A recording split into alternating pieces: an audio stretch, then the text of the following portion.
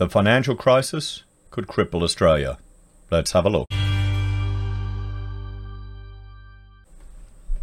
Hello everyone, Florian Heiser here and welcome to another episode of Heiser Says. I have my morning stein of coffee and I thought we'd have a look at this article written by Jason Murphy from news.com.au regarding the potential impact of the US's financial crisis on Australia and how it could cripple Australia. Several times in previous videos, I've highlighted just the link that Australia's economy has to China.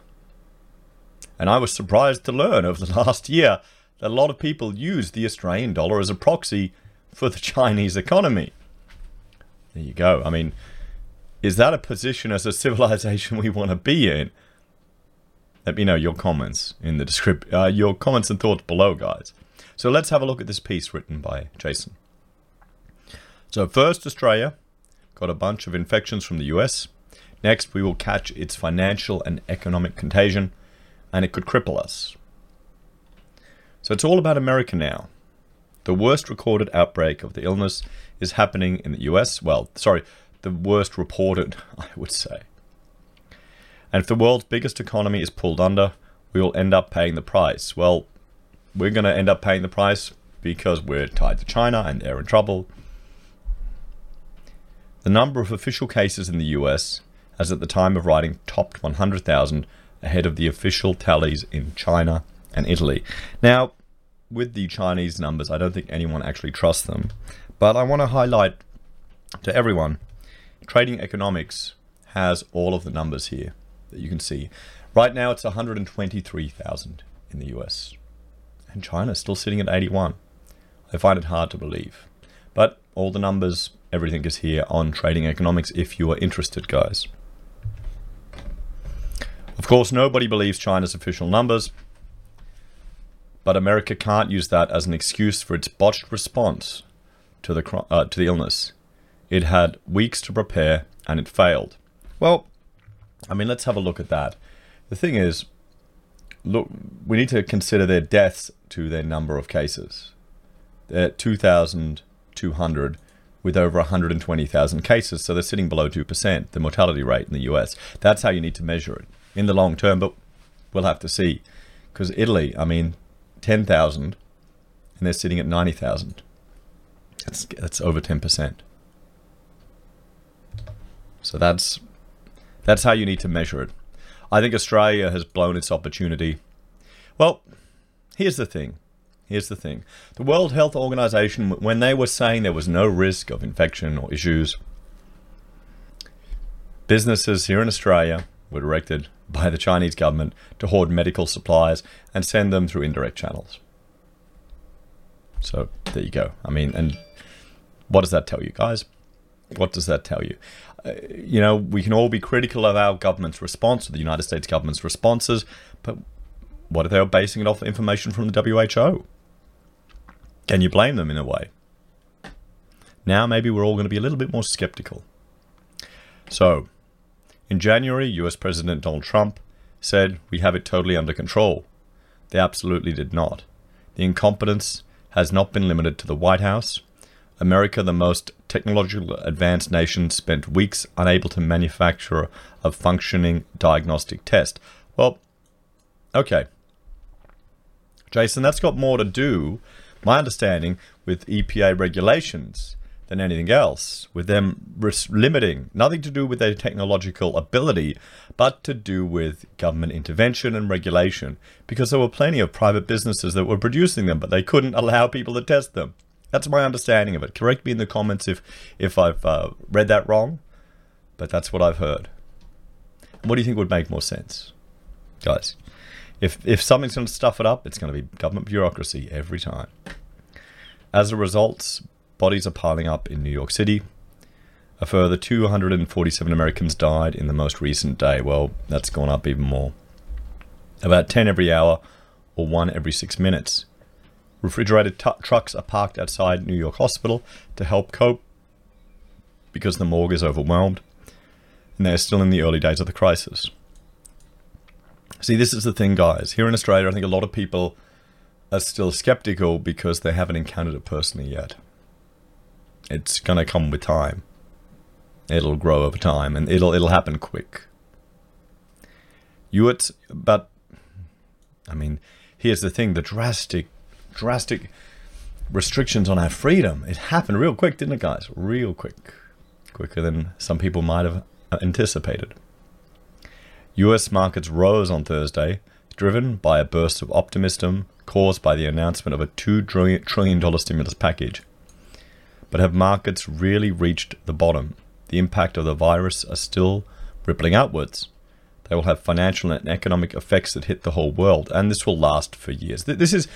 Frankly, this is going to be the defining point of this generation. Guys, this will be the defining point of the generation. So when America sneezes, want to hear a frightening estimate of where US unemployment is headed? 32%. The US unemployment rate was 3.5% in late 2019. It is extremely hard to imagine how decimated its economy might be with unemployment 10 times higher. The 32% estimate is a back-of-the-envelope calculation, according to its author, Federal Reserve Bank economist Dr. Miguel Fari S. Castro. Sure, things can't get that bad in the US. Sadly, the latest US unemployment figures show the country is genuinely facing something unprecedented. The number of people submitting claims for unemployment soared over 3 million, far higher than in the darkest depths of the GFC, as the next graph shows. And we've seen that before. I mean, look at that. This is not to be compared to the GFC. If anything, the GFC set us up for this. Set up the world economy for this. The old saying is true: when America sneezes, the whole world catches a cold. America is the world's biggest economy, and if it has yet another economic and financial meltdown, Australia's situation will be even worse than it looks now. Well, yes, this is the thing, guys. I doubt at all that we're going to return to normal. I think this is going to be a drastic change to to civilization as we know it. The financial side. We imported a lot of early... Hang on.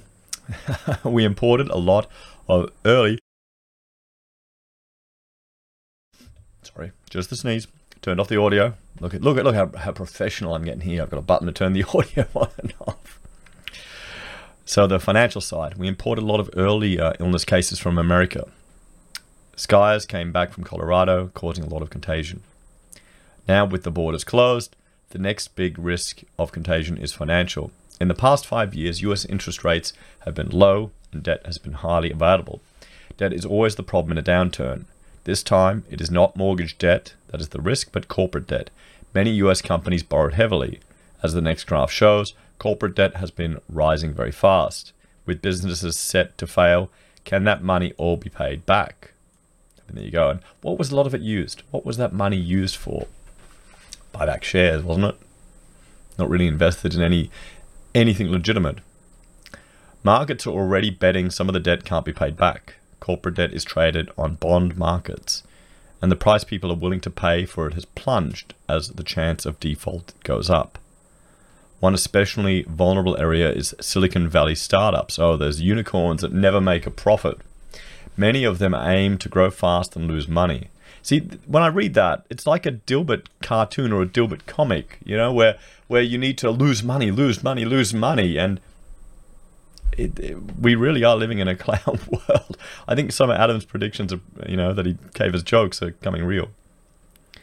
Back in the good times, investors were willing to throw in more money each year to cover their losses. Now there's much less attractive proposition. Instead, investors prefer companies like Apple with huge amounts of cash. Expect more startups to fail, and perhaps the venture capital firms that funded them too. America's financial system is continuing to function for now, thanks to billions of dollars from the US Federal Reserve. Yes, QE. They are lubricating the system by just printing money. Money printers go brr, guys. How long will it be until people lose confidence in it? But there's still the risk that the US health crisis, which has become an economic crisis, will develop into a financial crisis as well. If it does, Australia will import a second round of trouble from America. I mean, here are the numbers from Australia, and I'm just looking right now at the time of recording. What are we sitting at? Where's Australia? Oh, hang on. I don't want that. I want the actual numbers of cases. So cases, we go here. 3,969. So there you go, but the deaths have gone up too since recording. So there we have it, guys. The potential, well, I think it's inevitable, really. What do you all think, guys? How are you preparing for this? Do you think people are aware, or are more people unprepared? I was talking to a gentleman the other day, a client, and I'm saying, "Oh, mate, have you got anything in gold or silver?" And he hadn't even thought of it. So maybe there's a whole lot of people that aren't even slightly prepared for what's coming. As always, please let me know your thoughts and opinions in the comments below. Please like, share, and subscribe to the channel. If you're a fan and you want to support us, there are a few ways you can. You can join the channel here on YouTube for a small monthly fee. You can do the same on Patreon.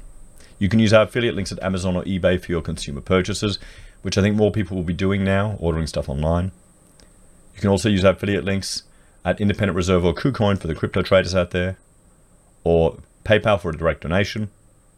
We have Gold Pass for gold donations and merch available from Teespring and Heiser says at Pocket Squares you can see behind me. Take care, guys. Have a great day, and I'll see you next time.